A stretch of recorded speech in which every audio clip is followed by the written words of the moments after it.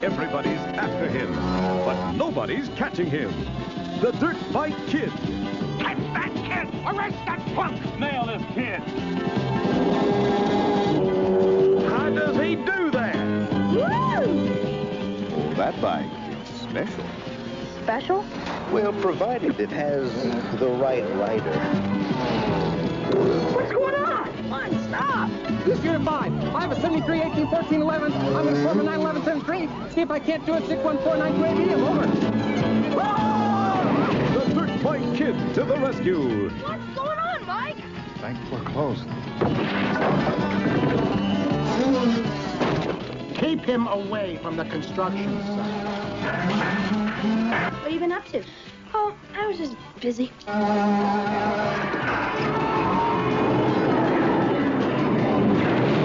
Busy? Yeah. It wasn't any big deal. I'm gonna get you, kid! And when the going gets tough, the tough go flying. Wow. Because everybody's after the Dirt Bike Kid. Want that bike found now! By hook, or by crook, or by lemon meringue. Got to respect your elders. All fun breaks loose when he turns the town upside down. That sucks! But will the banker pay his bill? Never! Heads or tails, you'll flip. For Peter Billingsley as the Dirt Bike Kid. You are something special. He's flying your way, the Dirt Bike Kid. Catch him if you can.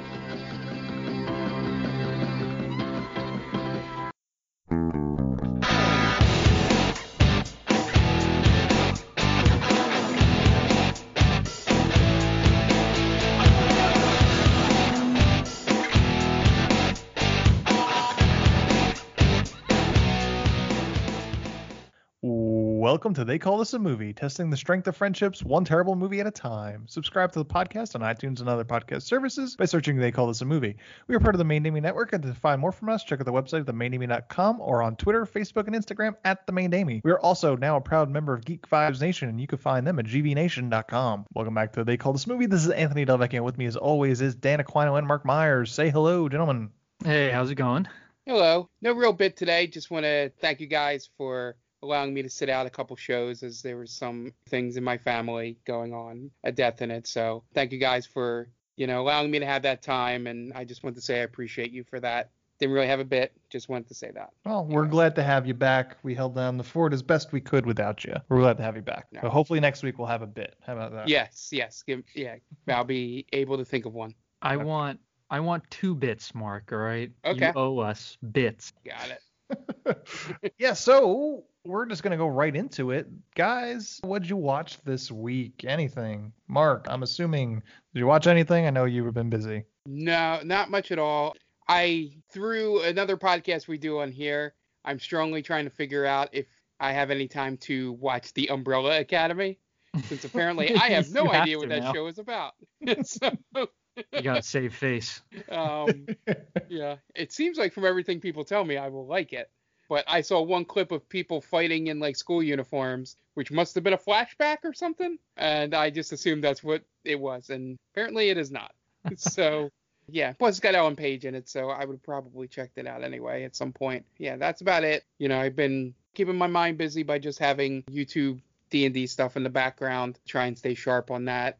And then this week, I know it's not a video game podcast, but just having in the background, they're doing speed runs this week. So that's basically everything that's been on my television. Okay. What about you, Dan? Well, I just moved into a new house, so it's been kind of tough to watch some stuff.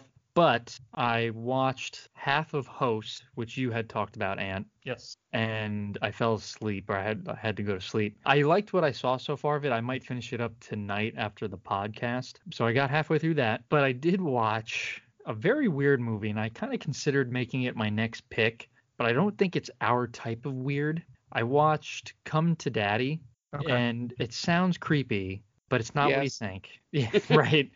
It's an Elijah Wood movie where... Not helping.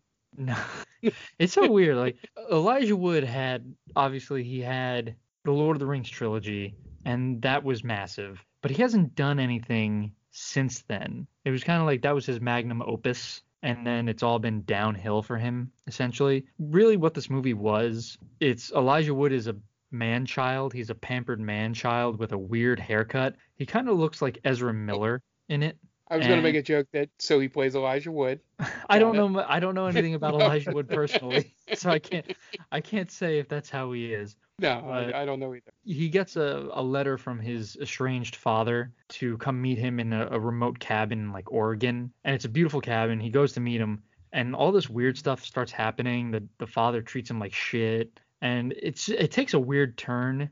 And usually I like movies that'll go for broke, but this one made no sense with its twist. I don't want to spoil it for anyone if you plan on seeing it, but people are not who they say that they are, kind of thing. Mm-hmm. And it's just not done well. Gotcha. So, yeah, it's a weird movie, but that's what I would. I feel like Elijah Wood, he just made fuck you money with Lord of the Rings. And now he's just like, well, I'm just gonna take weird like scripts that interest me. I'm gonna take those scripts. He did like the Maniac remake where I think it's all in first person perspective. I think Really? Yeah. I think that's the movie that he did. I'm pretty sure that It he did sounds one familiar. like that. Yeah. I remember him doing a slasher movie. Yeah, he seems to do a lot of horror. Yeah. Like these low budget indies. But yeah, it's probably just because he's like, whatever comes across my desk, if I like it, I can do it because I don't have to worry about money no mo. And that's good. And that's One a less good thing. Yeah. I wonder if it's really at this point he doesn't care anymore. Being a part of that trilogy kind of gives you carte blanche at this point. I'm trying to think if anyone else has really done anything super successful. I know Viggo Mortensen was in the Green Book, which won an Academy Award. He's doing the Oscar stuff. Like I think he started with Eastern Promises and History of Violence, those two Cronenberg movies, and then did Captain Fantastic, which is a great movie if you guys never saw it. I think That movie just reminds me of Mr. Megorium's Magic Emporium too much, just in title, so it scares me. It's definitely not anything like that. Okay. Orlando Bloom. Orlando Bloom had his day. Yeah, he went to the Pirates movies, and he had Kingdom of Heaven. Yeah, weird movie. I feel like he knocked up someone hot. Katy Perry, right? Yeah. Yeah, so good for him. Yeah, she makes bank, obviously, so he doesn't really need to do anything anymore. He made fuck her money. Yes. Yeah, I mean, and that, good for those guys. Why not? Yeah. I think Rhys Davies, I think he kind of came out with some like really conservative type of stuff or rhetoric, so I don't think people really talk about him anymore. Ian McClellan, he's a treasure. Cats, that's right. Yeah. That's right to the podcast. Yeah, I was gonna say they called this a movie's very own Cats. I mean, I feel like Sean Bean went on to Game of Thrones and dying elsewhere. So I think most people made out pretty well from there. Yeah, Elijah Wood just kind of decided, I'm gonna do whatever. You're right. I think you're right, Ant. Yeah. Yeah, and him and Daniel Radcliffe are kind of in that. Damn it! I had a joke set up. Because I was going to say in England they call Elijah Wood Daniel Radcliffe, but I love it though. I mean, I feel like Daniel Radcliffe has done better movies than Elijah Wood has in terms of craziness. Yeah. I remember I gave a mini review on the podcast about Guns Akimbo. Yep. Which is the good kind of crazy, and I would recommend anyone to go see that movie because it's wild. But yeah, Elijah Wood just kind of does weird indie horror movies, which I would not recommend watching. It's not that. That's good to know because I've seen that pop up. I think it's on Shudder. It's on Shudder and it's on Amazon Prime. Okay. Yeah, that's where I've seen it. And Daniel Radcliffe also wrote A Dead Guy Like a Jet Ski. Oh, yes, that movie was so good. Was though. he ridden as a jet ski? Which way was it? He was the jet ski. He was the jet ski. Yeah. Sorry, man. One of the top movies of the past 10 years. Yeah. So good. It was really good. That's why I'm really excited for Paul Dano in the Batman. Because if you see the movies that he's a part of, right? I mean, There Will Be Blood, he's really good in it. Swiss Army Man, he was good in it. I mean, he's been in so many good movies, and he's so underrated. Sure, yeah. And I know you talk about like certain things are just rated perfectly, right? Like movies or actors, whatever. But I would say a lot of people kind of sleep on Paul Dano. Yeah, I wouldn't disagree with that. Plus, that's just an A+ last name, Dano. Dano, it's like so you, good. But it's like Hawaii Five-0 mixed with Dan Aquino. Exactly, yeah. Two great things in American history. So for me, this week was kind of quiet. I watched Work It, the Netflix dance movie, because my Okay. wife watched it. It stars one of the girls from Girl Meets World. I don't know. It's not my demographic, but it was a movie I watched. They form a team of ragtag group of dancers. So there's that. Who doesn't love a good ragtag team of something? I watched that, and then I watched Host, which was good. It was nice, 65 minutes ish. I guess the first pandemic movie. Yeah, that's the first COVID movie, I think. Yeah. They really jumped on it. Yeah. A pretty simple story. And then I watched, which I finished in like a day, I watched the series on Netflix that they just came out with called High Score, which goes through the kind of the history of video games, which was very interesting. It seems like they set themselves up for a season 2. It was really well done, and we'll probably talk about that on another podcast sometime in the near future. I'm watching a lot of TV, so I watched the first episode of Umbrella Academy for the second time, and it's not for me, really. It's fine. I don't love it, but it was a show that I watched an episode of. Okay. For a second, Ant, I thought you were going to say you watched the movie Cuties. Have you heard about this? Oh, I just read something that did they pull the movie? Yeah, I think Netflix pulled it down. Last I heard, they just changed the poster and the description or something. Oh, really? No. But they may have pulled the whole thing at this point. Yeah. That poster was terrible. Not good. Yeah. not good. And then someone pulled up the Cans poster and put it next to the Netflix poster, and it looks like two completely different movies. Nah. Wild. I did not watch that movie, but I watched the first episode of Lovecraft Country, which started last week on HBO, which was interesting, kind of crazy, H.P. Lovecraft stuff. Yep. And then I watched for the first time, I started Watchmen, the HBO series Watchmen, which is really good. I'm like 5 episodes into it. Oh, it's so wild, that show. But it's good. I like how they really expand upon what Alan Moore wrote. Yeah. It's cool. It's almost like it's set in a almost different timeline, but it's still 30 years. Yeah, it's 30 years after the events of the comic book, or the comic book, because it's the comic book ending. Yeah, they do drop the giant squid on Times Square. It seems like it's its own reality outside of that almost. I don't know why. I like how different it is. It has a different feel from the comic book. Yeah, it's so like race is such at the forefront of it, which is so interesting because of everything that's happened in this past 5 months. It's became so timely, and after the fact, a whole group of people learned about a Tulsa Black Wall Street because of it, which was interesting, which it plays such a heavy part of it. But it's a really well done show. Mm-hmm. I'm surprised at how good it is. Is it done? They just said like 1 season and that's it? I believe the writers said that they only wanted to do the 1 series. Gotcha. Because they felt it would cheapen it if they came back for another one. I admire that, the willingness to just say I'm done. That's it. Especially with this show. With this. And show. The other thing I heard is Regina King would only come back if all the writers or the director comes back, so they can't even cheat a second season. Right. Yeah, because you'll get there, but she's essential if you wanted to do another one. I agree. You don't see that very often, that kind of restraint from writers or from anyone really when they have a hit show or hit movie. Everyone's always working to get that sequel in. Yeah. And I admire that restraint that they're showing. Yeah, I think that's a good watch. I think you're gonna be pleasantly surprised with the end of it. Cool. But this week, as we welcome him back, it's also his week to pick a movie. So, Mark, do you want to introduce the movie you picked this week? Yeah, so I picked The Dirt Bike Kid, 1985, I believe, starring Peter Billingsley, who is the kid from Christmas Story, which I didn't know before I picked the movie. Backstory on why I picked this one. When I picked Over the Top, this movie was close second. I looked at it and I was like, this looks interesting. But then Over the Top popped up on the next page and I was like, nope, we're doing that. So with the choice to come back, I was like, you know what? I want to check that out. It looks like the tagline with him using a magical dirt bike to save a hot dog stand just seemed like some kind of crazy 80s fever dream, coke infested movie. Wasn't that bad. It wasn't as wild as I thought it would get. Like the bike didn't talk or anything. Spoilers. It felt like the perfect movie.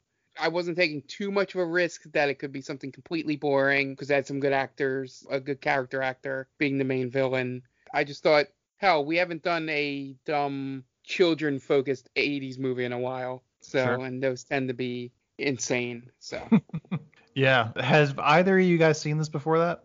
No, I have not. I feel like I should have, Right. but did not. So, The Dirt Bike Kid from 1985, directed by Hoyt C. Caston, and has only ever directed, besides this, episodes of a TV show called Not Necessarily the News, which was a kind of a parody of a news show, which they would kind of Mystery Science Theater over news clips or something like that. A few of our actors are also from that, so he kind of tapped the shoulders of some of his people that he've worked with in order to make this movie. It was written by David Brandis, who didn't do much else, and Lewis Collick, who has written Bulletproof, the awful Adam Sandler Damon Wayans movie, Oh, yeah. Ghosts of Mississippi, October Sky, Domestic Disturbance, Beyond the Sea, Ladder 49, and Charlie St. Cloud. So Yeah. pretty Not- long filmography. Yeah. Not necessarily great. October Sky is probably the best out of those. Yeah. Is that with Jake Gyllenhaal? Yeah. Okay. And maybe Ghosts of Mississippi. It stars Peter Billingsley from, as Mark mentioned, A Christmas Story, Stuart Penkin, Ann Bloom, Patrick Collins, Sage Parker, Chad Sheets, Gavin Allen, Danny Breen, and Weasel Forshaw. Has an IMDb score of 5.6 and a Rotten Tomato score of 59%. Audience score only. Budget $800,000 estimated, and it was a direct-to-video. So, what do you guys think of Dirt Bike Kid? Real quick, that list of actors a little easier than King Kong vs. Godzilla, right? A little bit.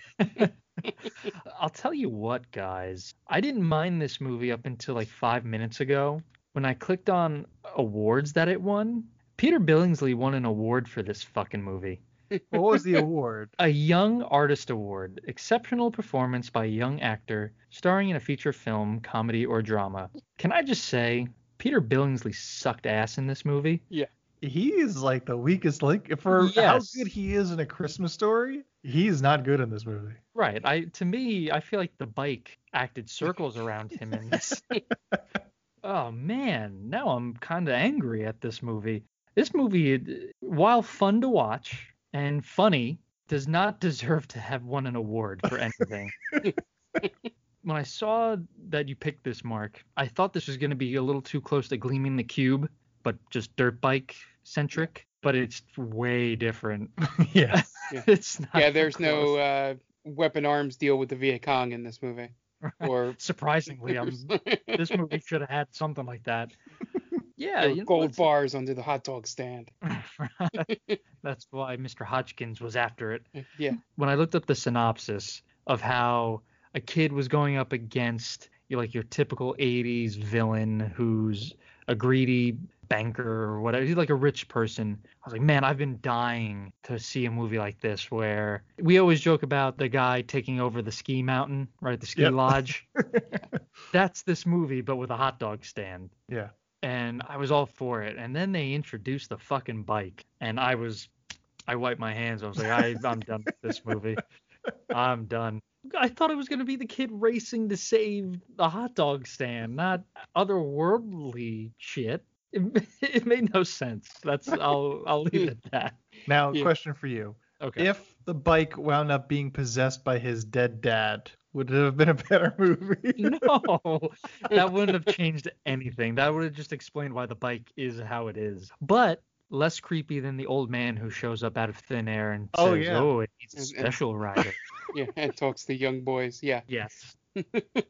Going into it outside of reading the description and all that, and just my impression is that it's one of those movies where I literally hated the main character immediately. That whole first opening scene, besides the fact that I think we all know this, but especially something that has worked with electric before, when she cuts the TV cord with metal scissors, I didn't even think of that. I was like, she'd go flying across the room. But just the sheer fact that he doesn't listen to a word she says in that thing, and it's just so poorly acted by Peter Billingsley. Yeah, at that point I was out on him immediately. It was just the banker, the assistant, and the hot dog stand guy. I was like, all right, I would like to see that movie too, where they're fighting to save the hot dog stand. This movie didn't go as far as I thought it would go, and I figured that out pretty early on. But it does have every single thing an 80s movie has, in terms of when they're trying to make it a kid. It's some weird thing that seemed to only be popular in the 80s, dirt bikes. There's always some kind of weird sport or weird fad that kids are really into, that they make a big deal about. There's Little League, and then there's food fights, which seems to be... This movie felt like a guy had seen a bunch of movies like that and then wrote his own script and somehow got it produced. Yeah. You know, like his take on those type of kids movies, and probably the reason it went direct to video. But it's not a movie I would watch, you know, again or anything like that. But I didn't hate my time with it. Okay. Yeah, I think you guys are 100% wrong. I love this movie. You know what won me over? When they arrest the bike. Oh, yes. The cops come, they put handcuffs on the bike, and they bring him in down to the station. They put him in the paddy wagon. And they set bail at $100. That won me over. Yeah, absolutely. It's just so stupid, but I can't believe they went there. You see them wheel the motorbike into the cell, and it turns around with sad puppy dog eyes in its own cell. Yeah, no, it was perfect. I loved it. It was everything I wanted it to be. Yeah. Everything about the cops, only one part annoyed me, but maybe it was just that one cop that would just yell random numbers and letters. I was just going to say that. How could you love this movie with this guy constantly just yelling random numbers, Ant? Yeah, like everything else the cops do is really good in terms of you're trying to do Keystone Cop type of deal with them, you know, arresting a bike and making him bail, handcuffing the bike at one point. All that stuff's great. It was just they went too far trying to make that one cop too much of a buffoon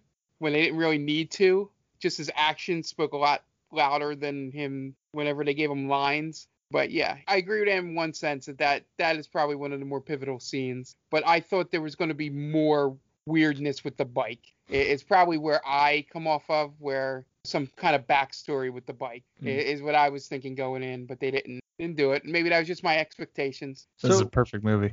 So, real quick, you weren't happy with how weird the bike was? Who, me?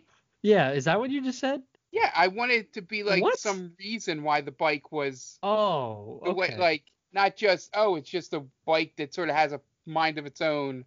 Like, is it like some kind of somebody that Hodgkins double crossed, or Jacob Marley? You know, was it the his kid's old partner? dad? I wanted it to be a reason. You wanted this movie to be 2 hours with a backstory.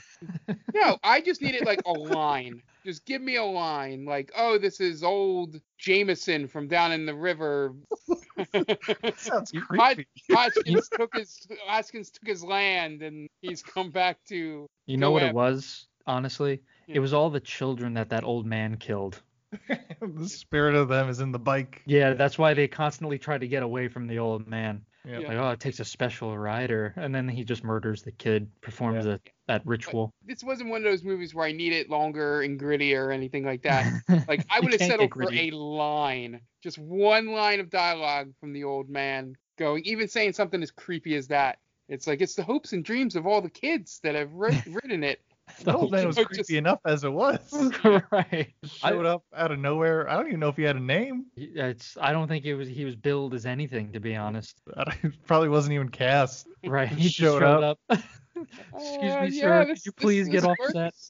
No, this movie is far from perfect, and shame on you for even thinking that it's a good movie. It's great. What I love too, and this is just a personal thing, while I was watching it, writing my notes out this afternoon, because this movie rips off, it is unapologetically E.T. at times, to the point where it rips off the score so much that I was watching it in the room, and my wife was in the kitchen, and she was listening to it as she was working, and it got to a point where the kid, all of a sudden, after an hour of the motorbike not flying, not having the ability to fly, then flies, and the closest thing to the ET score that you could ever get without getting sued starts to play, and she says to me, is like, what are you watching? Because it sounds really familiar. And that was at that moment I was writing in my notes, and they rip off the ET score right there. Like, oh no, you've never heard this before, but it sounds a lot like ET. What was it? Dun, na, na, na, na, na, na, It's na. as close you could get to that without getting Man, there's no reason for the bike to fly, right? It really The doesn't toss is add awesome. anything. It doesn't add anything to the story. It doesn't accomplish anything at all. No, it's just like It flies does get him over away from the cops. That's it. Oh, that's what I was gonna say. We seem to have been on a run where grown people just abuse the shit out of little kids. Yes.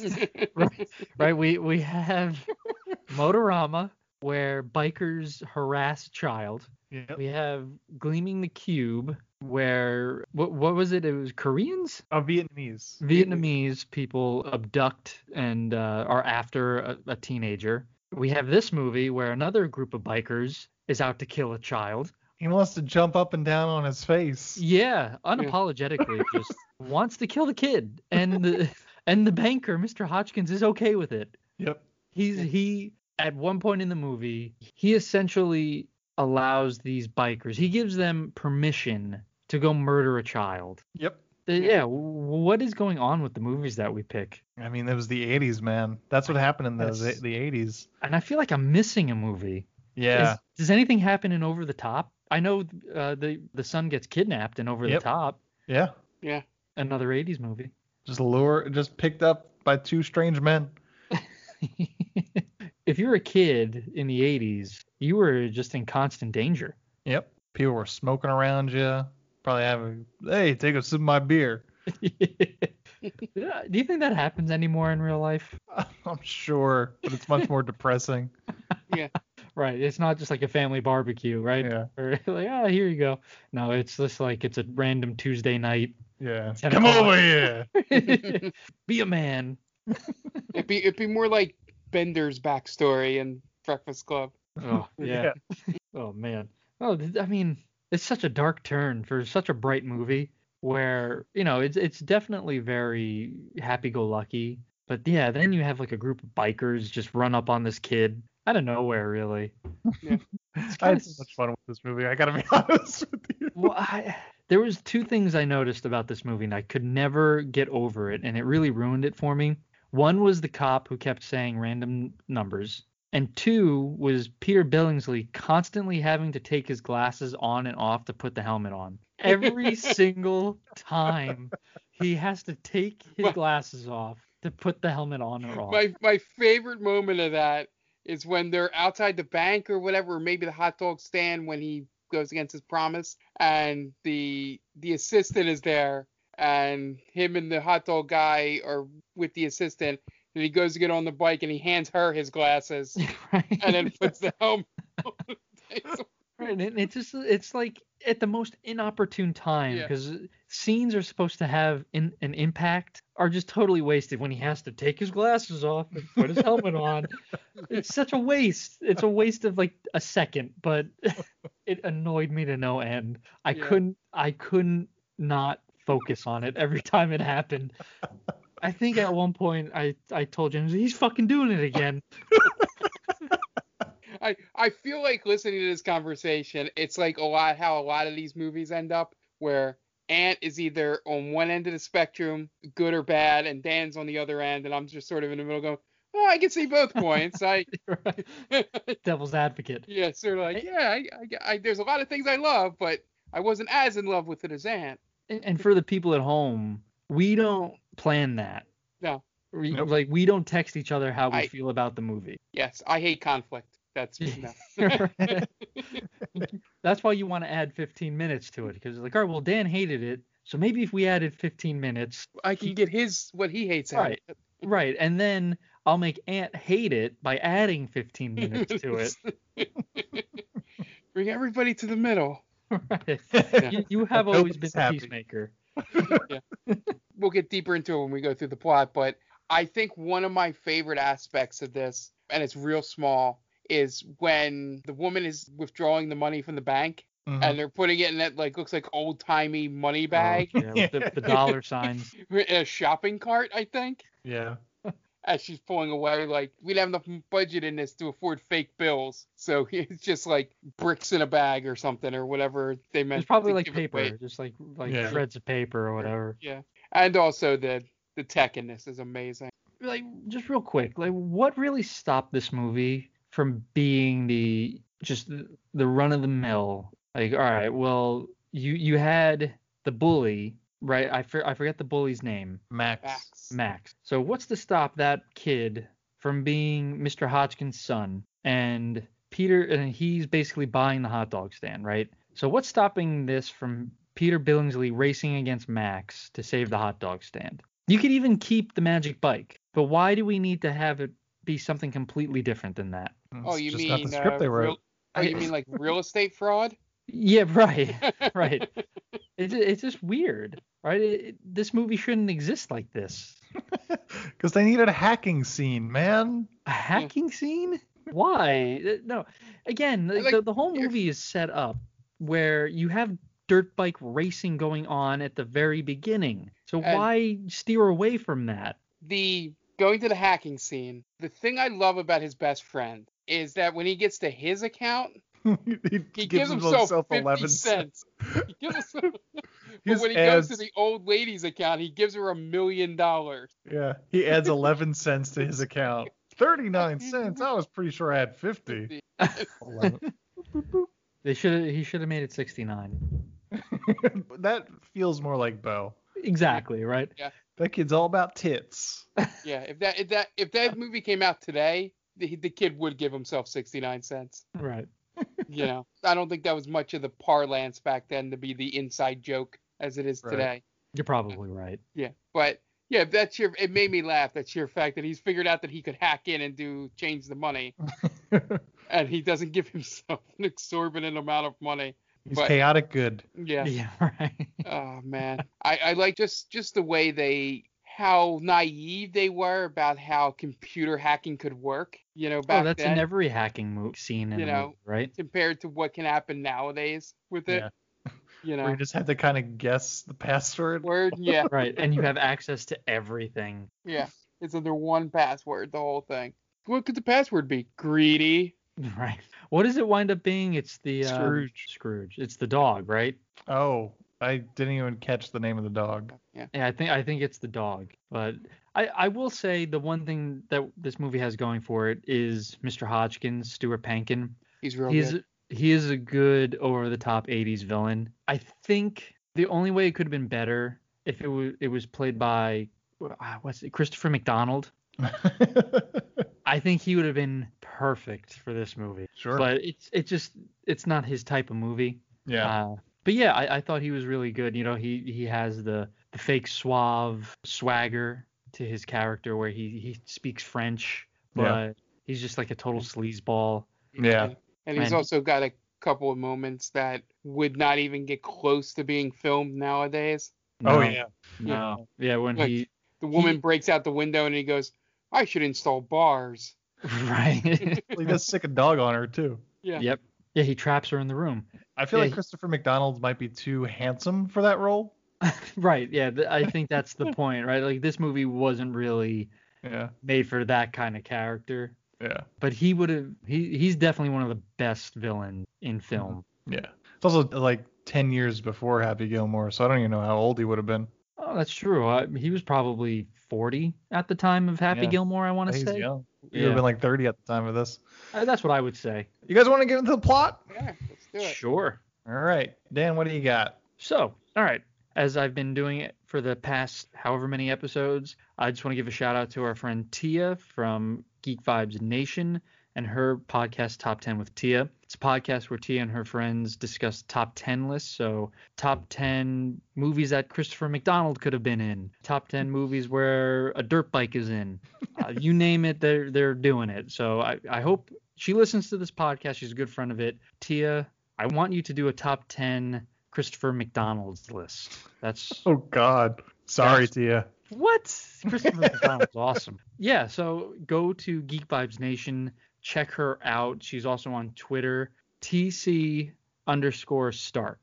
So, I mean, you could go to Geek Vibes Nation. She's on there along with a bunch of other great podcasts. But go check out Tia. She's a good friend, and she deserves your attention. Okay, great.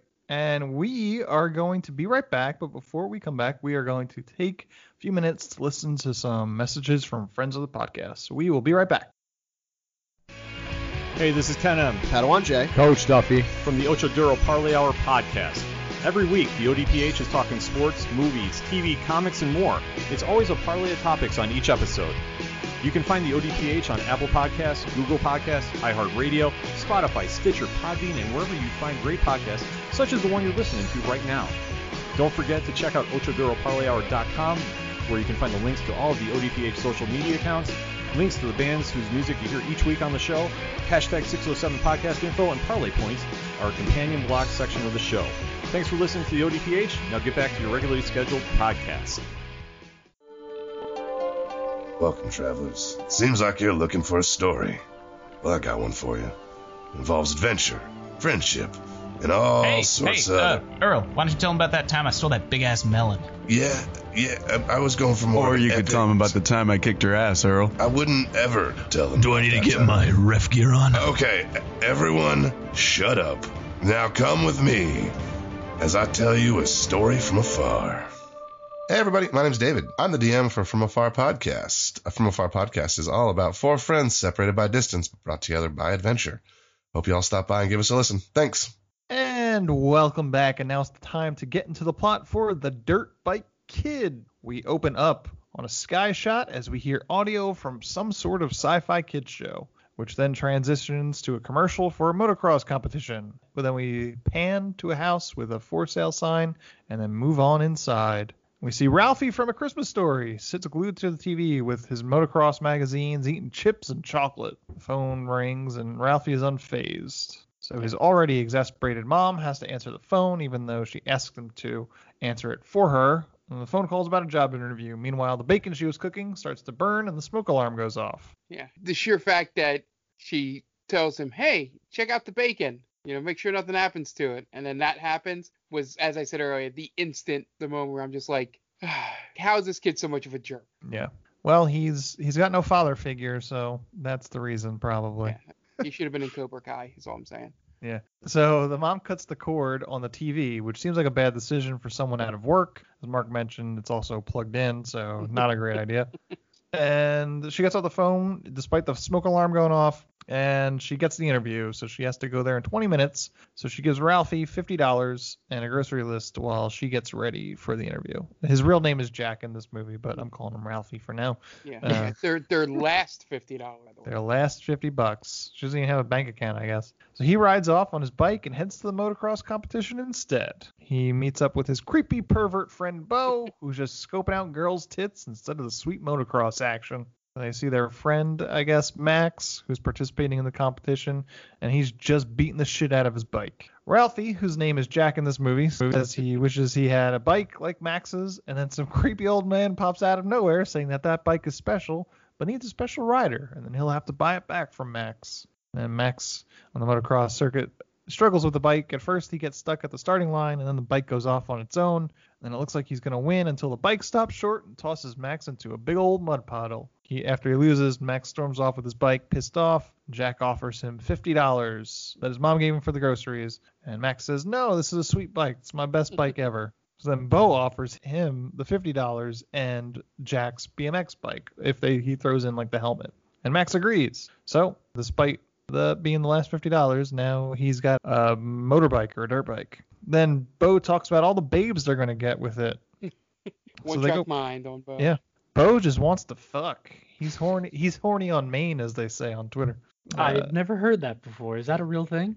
You don't go horny on the main. So you have to explain this stuff to me one day, like off the podcast, because you knew what like cap and no cap meant, and now this, I am not that I guess I'm not supposed to know this, but man, I feel so far behind. You never go horny on the main. That's the truth. That's okay. why you have a secondary account for it. It's what Stranger Damie's account's for, to go horny on. Okay. I feel like I can't. If I did that, I would just ruin all of the progress that I've made. Oh yeah, absolutely. So they go back to Jack's house, and his mom freaks out, rightfully so, about him using the grocery money and his bike to buy a shitty motorcycle. Bo hightails it out of there, even though he's part of the reason that he's in this mess, and she sends Jack to his room. Real quick, I just realized something. The main character's name is Jack. Yep. He took his mother's money, who was supposed to get food, and sold it for a magic item. Yep. So we're essentially, watching Jack and the Magic Beanstalk. Yeah, 100%. Okay, good. I just connected the dots. Yes. Dan had an epiphany on stream. I did, yes. According to the trivia, the director mentions that on the director's commentary from the 2014 DVD release. But yeah, it's essentially Jack and the Beanstalk. This movie got extras. That's ridiculous. No direct-to-video movie should ever get DVD extras. Well, that should be a rule. The question I would have would be, is Peter Billingsley on that commentary too? Because that's around the time Christmas Story became in the zeitgeist with the 24-hour and all that. Sure. I feel like that's been almost 2 decades. Right? Yeah, it's been that way for a while, but for some reason it just hit like the Twitter sphere or whatever. You know. Peter Billingsley is too busy. He's like Jon Favreau's best friend, so he's in all the Jon Favreau movies. Yeah, he produces a lot of his shit. He produced Dinner for Five when that was on IFC. Really, I didn't know that. Yep. Yeah. He was also in Far From Home. I didn't know that. Spider-Man. Yeah. He's one of. Oh yes, that's right. You can always tell by those bright blue eyes of his. I'm gonna be honest with you. He's not a bad-looking guy. No, he's a handsome man. Yeah, he Good definitely he glowed up, as they say. He glowed. That one I do know. That term I do know. So I will agree. Yes, he glowed up.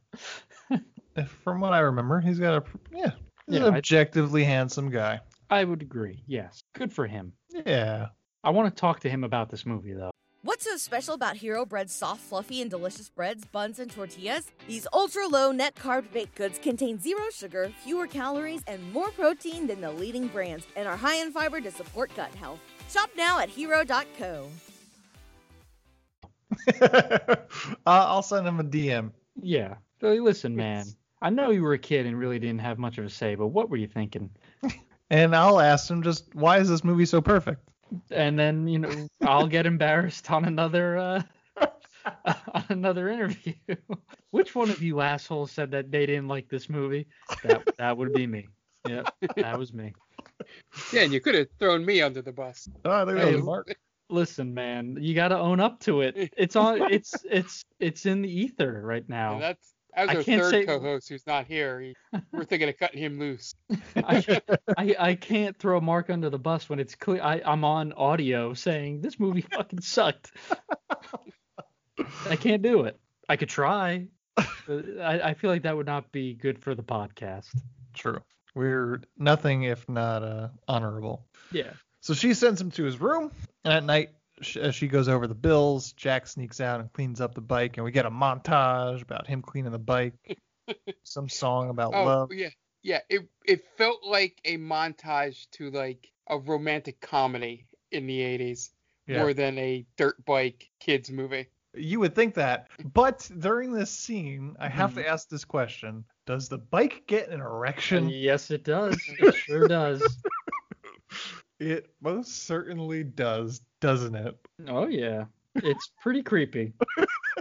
As he's gently washing the mud from the bike, the front flap just slowly, ever so slowly, rises up. Yep. And how could anyone misinterpret that? For anything but an erection. Anything but the erection. That is 100% right. This is a kid's movie, goddammit. He's getting turned on by a little boy. I mean, we did say that Peter Billingsley is a handsome man, so. Well, I don't want to say he was a good-looking boy. I'm not saying that. He was a kid. Dirtbag certainly thought so. Yeah, they robbed him of his innocence in this movie. Dirtbag's like, I could fuck this kid right now if I wanted to. And no one would believe him. No one would believe him. Believe you? Right. And the kid understands the bike. Yep. Right? So the bike could have really said whatever it wanted to him. Like, you're mine now, Jack. Who's going to believe you now? Bike. Yeah, he could have locked. I think he has like supernatural powers, so the bike could have like locked him in the garage. I think it closes the garage door at one point, right? Yeah. Oh, 100%. Yeah, the mom's listening. Yeah, now you can't leave. Yeah, the mom's listening to her headphones, can't hear her son's cry for help, just pleading, banging on the garage door. Get me out of here. Just revving. God, this is gross. Yeah. We should try to get a Netflix deal out of this. So he gets on the bike and starts playing around on it. And then the bike starts driving around on its own. This is the first kind of official evidence that it's sentient. He goes off speeding and a cop pulls him over, and then the bike takes him and the cop on a high-speed chase. They wind up in an alley, and the bike drives up a fire escape and then flies off, and the cop crashes in the alley. The bike then takes Jack to some sort of park where a biker gang decides that they should hassle a 12-year-old. Head biker named Big Slime pulls Jack off the bike, and he gets on and takes it up a set of stairs, but eventually the bike tosses Big Slime off, and Jack jumps on, and they fly away again. And then Jack takes the bike back home and sneaks back into the bed just in time before his mom realizes he was gone. Yeah. All of these events that happen in this movie, you would make sense if you did the Saint Elsewhere ending to this, that it was all his imagination. Sure. Because as he recounts it to Bo, it all sounds made up. Mm-hmm. It's a fever dream. Yeah. It's the last things he thinks of as he's sitting in the hospital bed, as he's dying because he crashed the bike as soon as he got on it. Me and the bike got chased by a biker gang. Sure, Jack. That's right, Jack. You sure did, buddy. That's exactly what happened. And we saved the hot dog stand. His mother's crying in Mike's arms. God, he turned this dark Mike's the in doctor. 2 different spots. Mike's the doctor. Mike's the doctor, and Mrs. Clavel is the nurse. Oh, that's awesome. We just wrote 2 completely different movies. We definitely, one that would definitely not get made. This one, the doctor movie, right? Yeah. Not the snuff film with the bike. Sexual assault motorbike. I would love that twist ending where the kid is like brain dead and he's in a coma and he's just believing it, and you were there and you were there. Yeah, that's right, Jack. Just go ride your bike in heaven, buddy. In the morning, Jack's mom loads the bike into her station wagon with intentions of selling the bike to get her money back. Jack tries to convince her that the bike has special powers, but she's not having any of it, and she drives away to sell the bike. And Jack and Bo go to their Little League game while the mom sells the bike to a local shop. Max shows off Jack's old BMX bike to him, and he gets pissed off that he doesn't have a bike no more. Meanwhile, the motorbike drives right out of the front of the shop on its own. The absolute worst security of all time, in that outside of it being loud when it needs to turn on and go out, we find out later that this guy might not know his inventory. Yeah, it seemed like the busiest bike shop in the world. So we meet Mike, Jack's Little League coach, who runs a hot dog stand / kids hangout. He's a bit of a sad sack, but more or less his heart is in the right place sort of guy. He has a little pep talk with Jack, and then the coach from the other team, Miss Clavel, tries to talk to him about something she found out about at the bank she works at, but he blows her off. Then Mr. Hodgkins shows up. He's the owner of the bank, and then the motorbike shows up out of nowhere. Jack is up at bat, and we know that the other team is evil because they have real uniforms, and Jack is stuck playing in jeans and sneakers. Yep. Then Jack has that moment where, as if his dad came to see him play, and suddenly gets a whole bunch of confidence, but it's a bike that came to see him play, so he gets the confidence to hit an almost home run. Yeah. So sad. Yeah, the best part about the bike showing up is that it's this motorbike standing up on its own in the middle of the 2 bleachers, and nobody bats an eye. It's like, why is this dirt bike here? Yeah, the only person that notices is Hodgkins, because it farts at him. Yeah. It was kind of sad when he's at bat. He has a terrible swing at like a pitch that's at his eyeballs, and the bike honks at him. He turns to Bo like, "Hey, Bo, it's my bike," and goes right back into the bat. Yep. So weird. Why would that give you confidence? The bike's back. I'm going to hit a home run for him. Right? I'm going to impress the bike. Yeah. So Jack hits an almost home run, but he gets tagged out at the plate on a bullshit call and starts a bench clearing brawl. I didn't know Angel Hernandez umpired Little League. Yeah. He kicks Max right in the shin, too. And it just does a haymaker after the ump calls him out. Better than real MLB fights. Yeah. Mike appeals to Miss Clavel, trying to get her to admit that he was safe, but she says she didn't see anything, which, strike one, Miss Clavel. It might be cute with your big old glasses, but that was a bullshit thing to do. Yeah, come on, man. It's terrible. Have some respect. Yeah.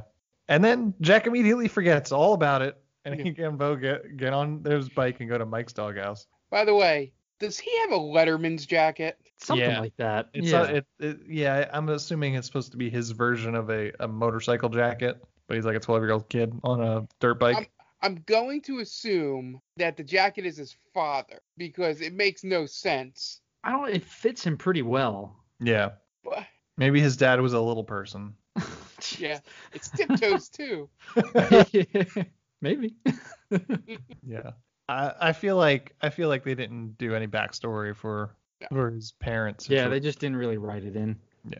Yeah, it just made me confused. I was like, because at first I thought it was Max's jacket. Nope. You know, because he gave him all the equipment. Right. You know, and then I saw his last name written on the jacket, and I was like, his jacket? Mm-hmm. And then he doesn't look very good at Little League, but apparently he's this great pitcher because it was like, nobody can touch your fastball, Jack. Yeah.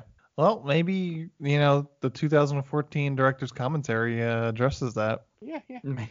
I'll have to seek it out. So Mike's doghouse is completely chaos there, as he just lets the kids run completely wild, throwing food all over his restaurant. Miss Clavel shows up, and she comes to him to tell him that the bank is going to take over the land that the doghouse is on in order to build a new branch, because it has been identified by their computers as mathematically the best place for a new branch. And he ignores her, and he storms off. Jack and Bo try to appeal to Miss Clavel outside, and then the motorbike takes off with Jack on it.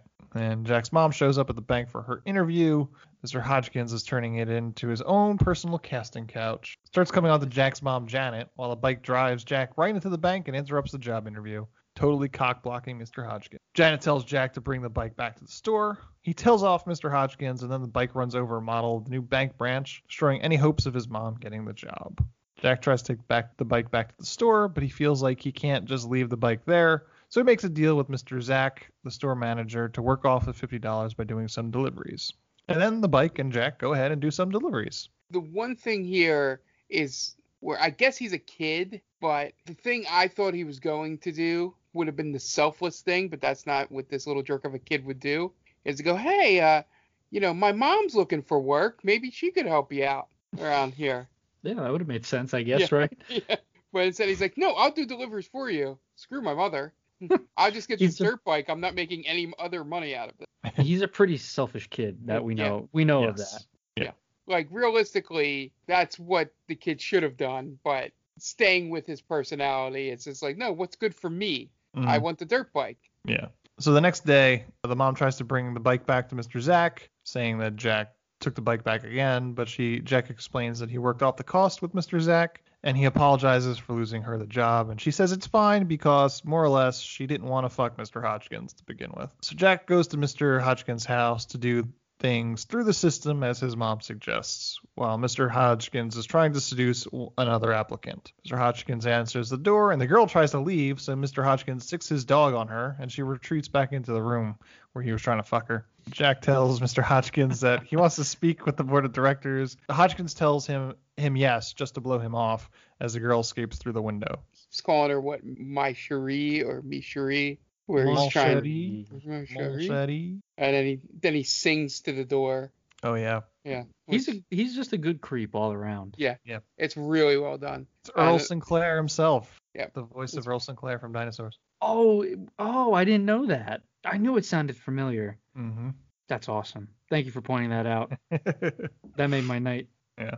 The most realistic, saddest end to a sitcom ever. Yeah. Listen, they can't all be sunshine and rainbows, man. Yeah. We're all gonna die, and that's okay. But we'll die together, essentially. And hey, listen, not a terrible way to go out, I guess. Sure. Hey, if the sun explodes, thumbs up. Yeah. Not Galactus. We don't want Galactus, as we stated earlier. Or Cthulhu. No. So Jack uses this as evidence to the bike that they should do things the right way, and then calls the bike a big old nerd. So the yeah, nerd. The pot calling the kettle black there. Yeah. So the bike gets upset and refuses to start because he just got called a nerd. As is his right. I would do the same thing. If you call me a nerd, I'm not going to help you. That dirt bike is clearly a jock.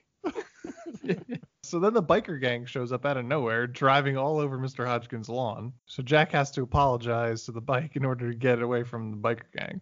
The next day, Hodgkins Bank has a board of directors meeting. They're determining the real important things like banning women from the company's softball team. Oh, the 80s. Miss Clavel comes in to tell him that Jack is here, and he tells her to blow him off. Then Jack, Mike, and Miss Clavel have a talk outside, and Jack decides that the only way to get things done is to be a rebel. So he hands his glasses to Miss Clavel, puts on his helmet, and takes his glasses and puts them back on. And he storms back in with the bike and right into the board of directors meeting. And then once again, he drives it right up onto a table and crushes the model once again. And then Hodgkins is basically about to punch Jack right in the face, but there's press there, so he decides to quote-unquote hear him out. And then behind closed doors, Hodgkins appeases Jack and says that the bank will try to find an alternate site for the new branch rather than destroys Mike's restaurant. They're basically going to exhaust all other options before they destroy Mike's restaurant, essentially. So Mike and Jack go to Mike's doghouse to celebrate with a bunch of kids and the bike, and Jack makes a speech about this is the greatest day of his life, and he couldn't have done it without Bo, which Bo wasn't even there. Just thanking everybody, his mom, Max, for giving him the bike. Max is there, and he's pissed off because he's trying to nail these two hoes, and they're not having any of it, I assume. He does the exact opposite of what he should do, though. Yeah. He's like, I know that kid. He's a jerk. Like, no, Yeah. you idiot. This kid's the hero now. You say, I know that kid. He's my buddy. Yeah. This kid's Exactly. not going to get. No. He needs help. Yeah. He needs advice from Bo, but that's what Bo would do. Right. Yeah, and shame on Bo for not taking advantage of that situation. Exactly. Yeah. They went to the wrong person. They cut to the wrong person. That's right. Yeah. No, that actually absolutely. It should have been Bo in that seat. Yeah. So that's my buddy. And then he says, I couldn't have done without Bo. And he's like, yeah. And then he's getting handy by two girls on the table. He puts his arms around him like, yeah, this movie fucked up. You fucked up movie. So the next day, the bank forecloses on Mike's doghouse, and they're planning to demolish it by noon the next day. Mr. Hodgkins says the computer did a search, and this was the most ideal spot for the bank. And he says that it couldn't have been a mistake because he programmed the computer himself, and he doesn't make mistakes. So Jack and the bike retaliate by absconding with a trailer from the construction site and drive it straight into oncoming traffic, nearly killing a driver and a motorcycle cop. Committing a murder. Manslaughter. Jack and the cop then go on another high-speed chase on the highway. They nearly both run over a jogger. Eventually, Jack goes flying off a ramp and flies away with the bike. Jack flies the bike downtown, set to a suspiciously ET-like score, and then flies the bike home. The cops and Hodgkins show up at Jack's house, and they arrest a dirt bike in one of the fastest ordered warrants in the U.S. legal system history. And dirt bike. Yep, they literally handcuff the bike and take it away and set a $100 bail. And the bike even gets its own jail cell. This is my favorite part of the whole movie. It would have been better if they read the Miranda rights to it. You have the right to remain silent. Anything you say will. That would have been great if they went the whole 9 yards with it. It's a good question. Does a sentient dirt bike have Miranda rights?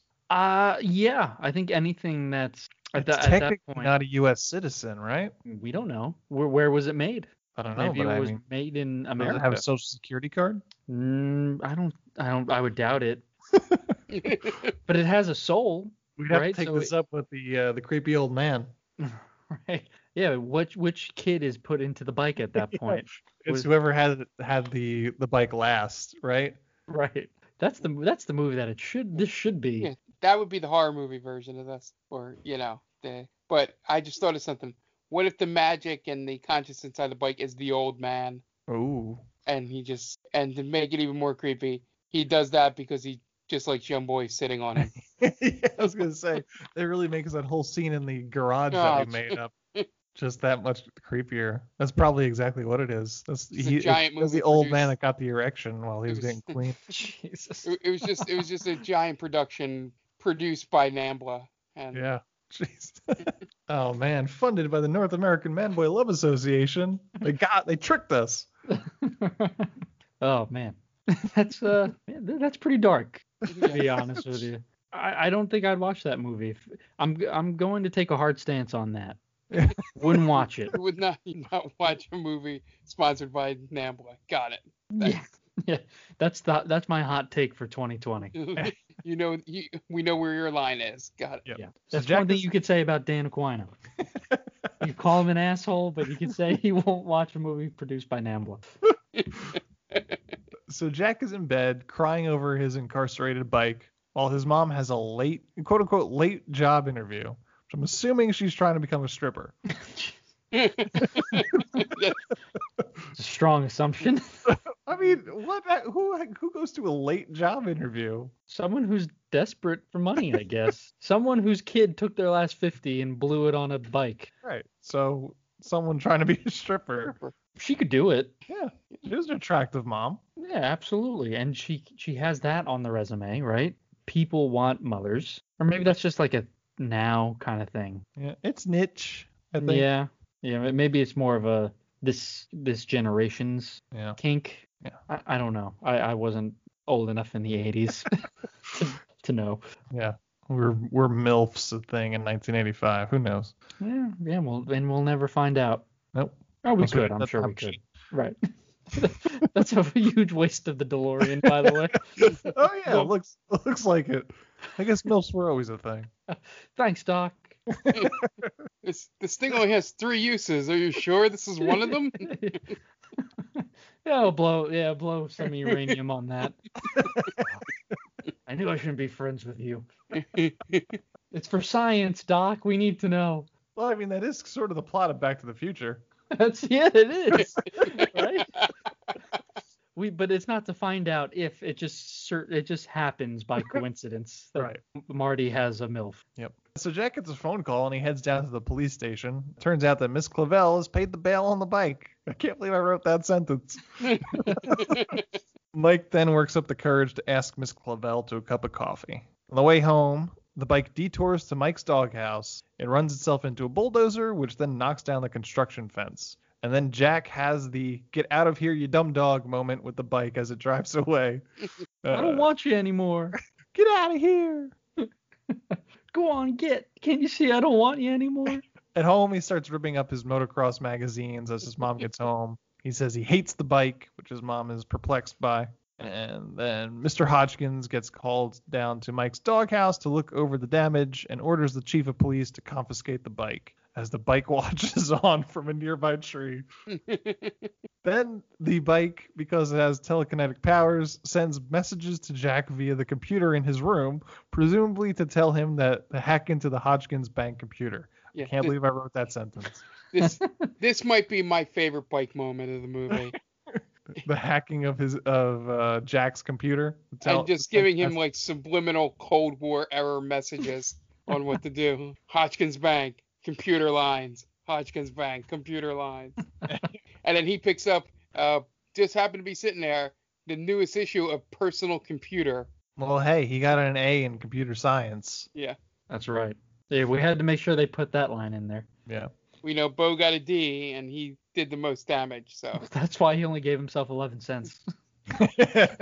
So Jack and Bo sneak into the school as the cops do a manhunt for Jack and the bike. Miss Clavel and Mike have a conversation over coffee as she hypes up Mike to not give up. We find out her name is Maisie. At the school, Jack manages to hack into the bank's computers. Meanwhile, Hodgkins is apparently combing the streets in his limo trying to find them. He apparently has also hired Max to help find them, who has also tapped the motorcycle gang to help him. This is where he basically gives Big Slime carte blanche to do whatever feels necessary to Jack. Make him disappear. Back at the school, Jack is literally typing random words into the password and eventually comes across the right one, which is Scrooge. Could have been there all night. And apparently they don't lock you out after 5 attempts. I was going to say, this is the perfect time where you could just have unlimited guesses, essentially. There was no security. So doing some digging, Jack realizes that there was another location that was viable for the new branch, but doesn't understand why Hodgkins is set on Mike's doghouse. Bo then does some digging into bank accounts. He gives himself 11 cents to give him a total of 50 cents. And then the local widow, he gives her $1 million. The cops find the bike and then immediately lose it. They search Hodgkins. The kids search Hodgkins' bank account and then realize that Hodgkins is double dipping. Double dicking. No, he's double dipping. He owns the land Mike's doghouse is on, so he's basically using the bank to buy the land from himself. As he's about to head out to the groundbreaking ceremony the next morning, Hodgkins sees the widow trying to take out the $1 million.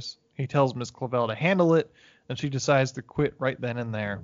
As Mike and Bo leave the school, the biker gang finds Jack, and Big Slime says to him, "I've been looking forward to jumping up and down on your face." And then Big Slime threatens to set Jack on fire. To reiterate, he's like 12.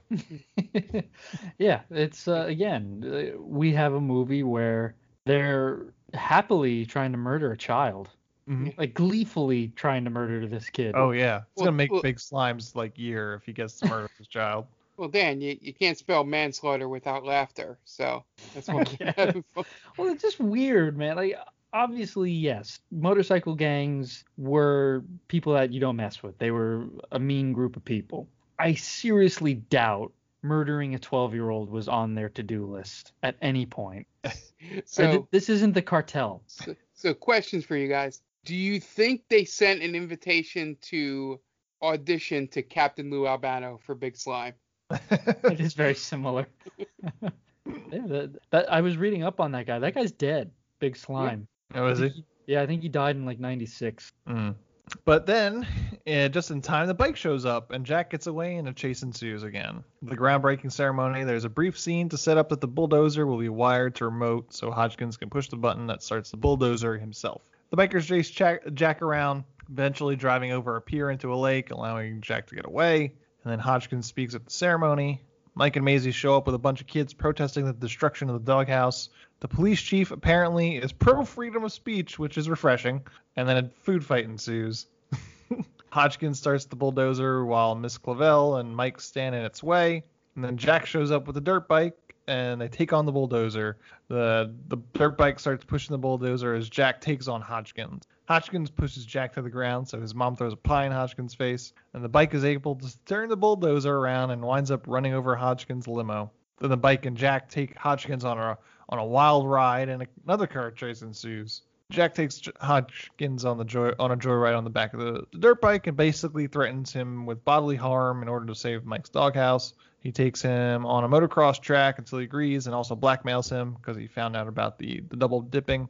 Eventually, he agrees and the bike stops, but not before the bike ejects Mr. Hodgkins in a big old mud puddle. With his job done, the bike then decides it's time to stop being sentient, and he goes away. Who knows where? Can I be honest? Mm-hmm. Mike's doghouse was a shithole. It's not worth saving. Can we just say that? I don't know. If I was like 12, I thought it would be kind of a cool place to hang out. Yeah. No, man, it's a mess. If there wasn't an arcade, I mean, yeah, Mike really needs to clean it up because he's just letting kids throw food around all the place. Right. It's a mess. He's creepy looking. He gives like a weird speech at the beginning, and he doesn't come off as like a guy that should be around children, really. And it's just the mascot is terrible. The giant dog, really. Yeah. It looks fucking terrible. This place does not deserve to be saved. He failed. Actually, no, he didn't fail. No. Right? Yeah, he's getting kicked out. Yeah, so I take that back. But still, he was a business owner, Dan. I don't care. It's terrible. The prices were outrageous too for back then. Ice cream for 40 cents? Are you kidding me? That's ridiculous. He's got to make it somewhere. They They're throw all just the food throwing it on the floor, so What He's does got so much overhead, man. That's why he has to have such outrageous prices, because he has to hire a cleaning crew every night. Kids, if you stop throwing the food around, the ice cream will be 20 cents. You guys are killing me here. I have to make the janitor work overtime. So we fast forward a few months, and there's a grand reopening to Mike's doghouse, and Miss Clavel is now pregnant. That I laughed out loud when she turned around with that shirt. What was it, Little Mike? Mike's with an arrow pointing at the stomach. Just in case you didn't get it. Yeah, we're not sure how much the fat suit's going to play, so we got to let you know she's pregnant if it doesn't show up well on camera. Mike's getting it in. Man, talk about outkicking your coverage, by the way. Yeah. Yeah. I feel bad for Miss Clavel. Well, she liked Mike for some reason. The guy's a loser. He totally is. The guy's an absolute loser. I don't know. I'm sorry. I think that was a little harsh, but tell me that guy doesn't exemplify being a loser. Yeah. I mean, yeah. No, you're right. Right? He loses the big ball game. He loses his business. He has a defeatist attitude. He's losing his hair. He's not very good at Centipede or whatever he was playing. Right. Oh, Galaga. Galaga. Yeah. He has no moves in Galaga. He's overweight. He's a fucking mess. He exemplifies his restaurant. Right? He's the mirror image of Mike's hot dog stand is. Yeah. His profits must be razor thin too. Well, and also at the end of the movie, it's a bunch of bullshit because he opens the new restaurant in front of Hodgkin's bank, which is awful. No one's gonna go there first and get, you know what I'm saying? Like, no one goes to a hot dog stand and then goes to the bank. I saw it as was it a brand new, like, I thought it was just a grand reopening of Mike's hot dog stand, and they didn't move it. They just kind of updated it, and they built the bank around it. Yeah. I think that's what happened, but what sense does that make? I guess it was a compromise. It's like, so that Jack doesn't reveal the real estate fraud that Hodgkins is committing. Yeah. Like, you could have your bank, but you're not going to have this stupid fucking statue of yourself. You're going to have a hot dog stand instead. But doesn't he still get the money regardless? Yeah. Hodgkins? Yeah, but I mean, Mike isn't trying to begrudge him his money. He just doesn't want to lose his own business. But it's weird because essentially the bad guy doesn't lose anything here. He gets what he's kind of humiliated because he has to wear that hot dog costume. That's true, but at the end of the day, he just made, like, no pun intended, bank. Right. Yeah, I think so. I mean, he was going to build the bank regardless as long as Jack kept his mouth shut about his double dealings. So this movie is, the message of the movie is blackmail is okay. As long as you're a 12-year-old with a sentient dirt bike. Yeah, I guess. Yeah, what jury in the world is going to convict a 12-year-old, I guess, of blackmail? Yeah.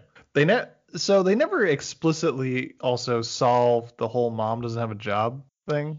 Does she work for Mike? I don't know. She gets I got the impression that for some reason she's an interior designer.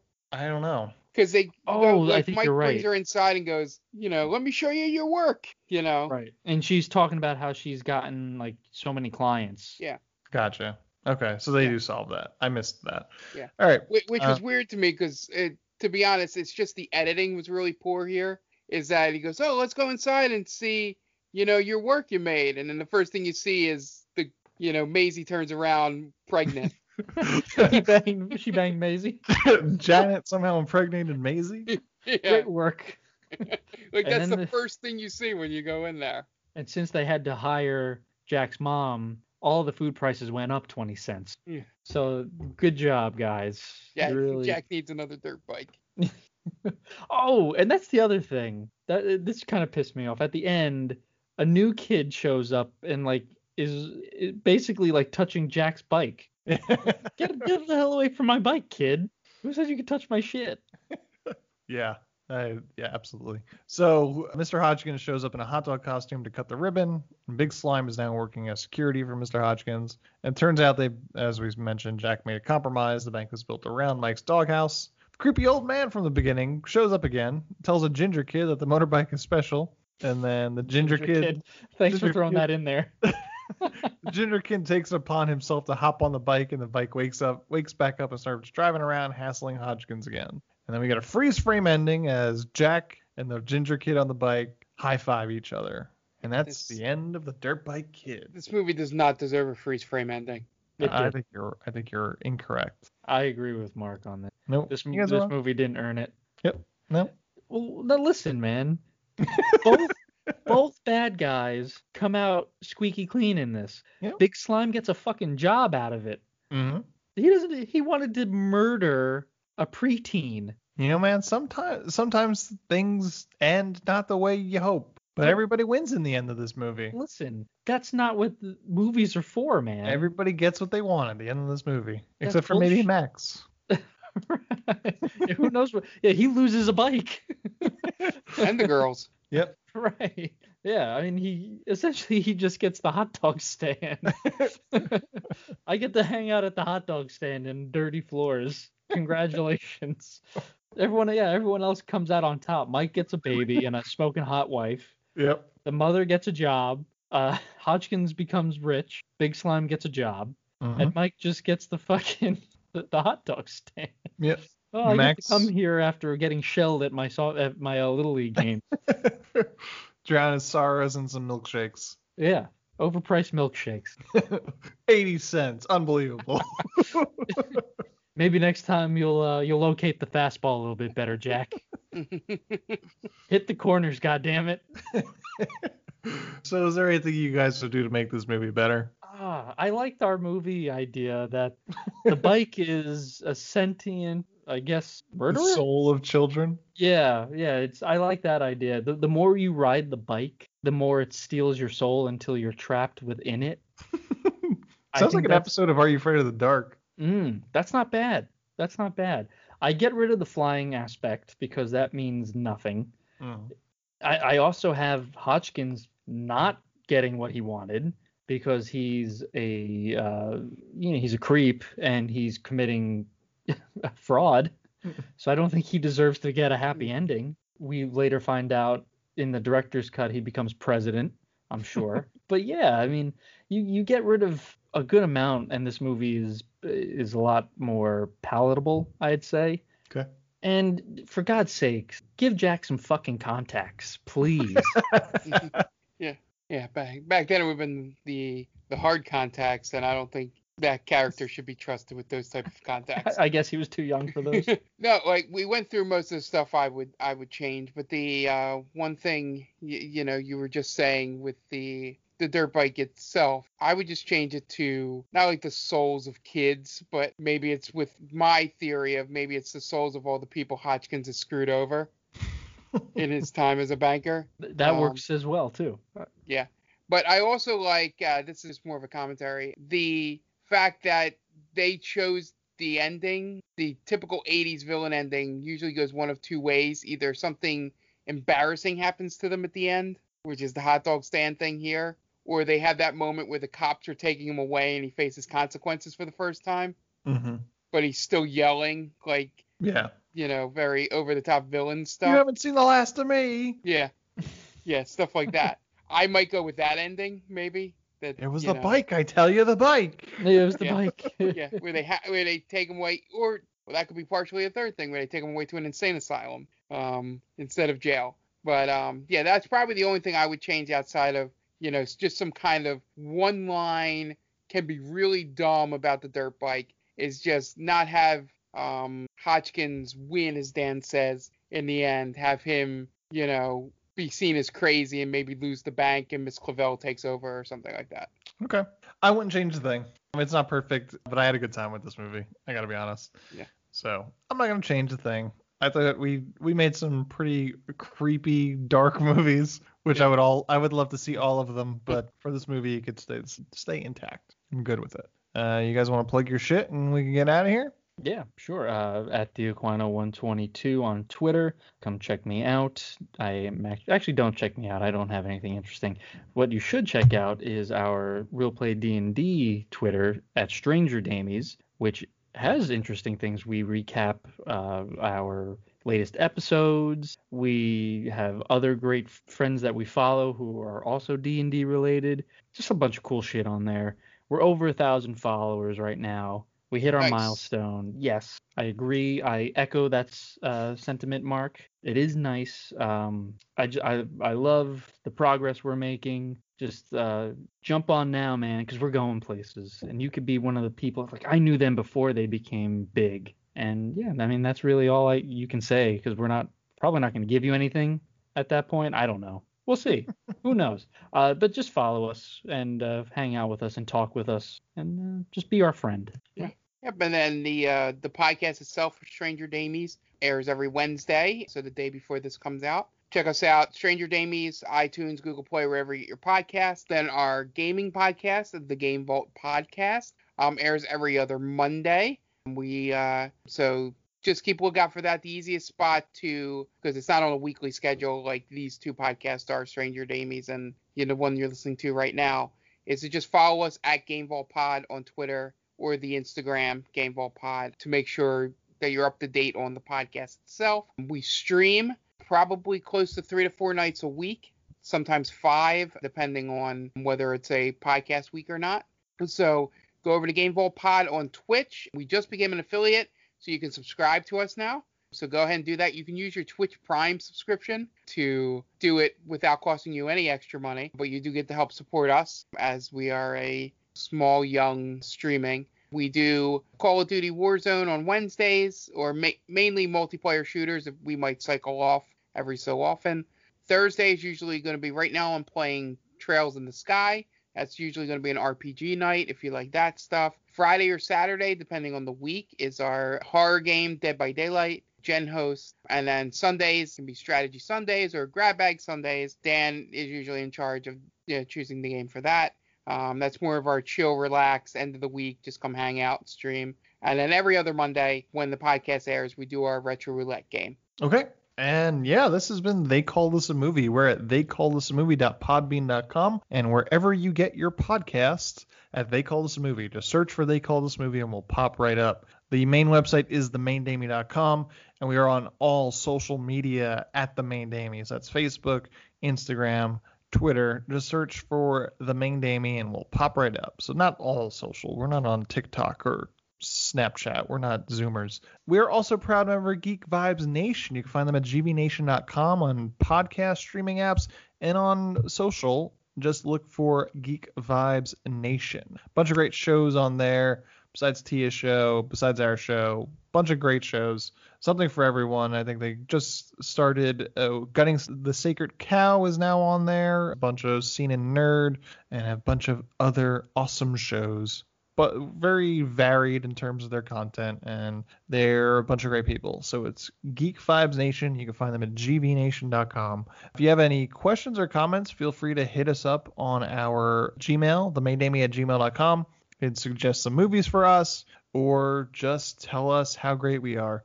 If you have the time, if you want, if you go to iTunes, please rate us 5 stars and give us a review. It really helps us out a great deal with the algorithm, and we can greatly appreciate that. I am at Ant Delvec. You can reach me at that on Twitter, and that's going to wrap it up this week. So the director of The Dirt Bike Kid is Hoyt C. Caston. So for Dan Aquino and Mark Myers, this is Anthony Delvecchio telling Hoyt C. Caston, well, you certainly made a movie, didn't you?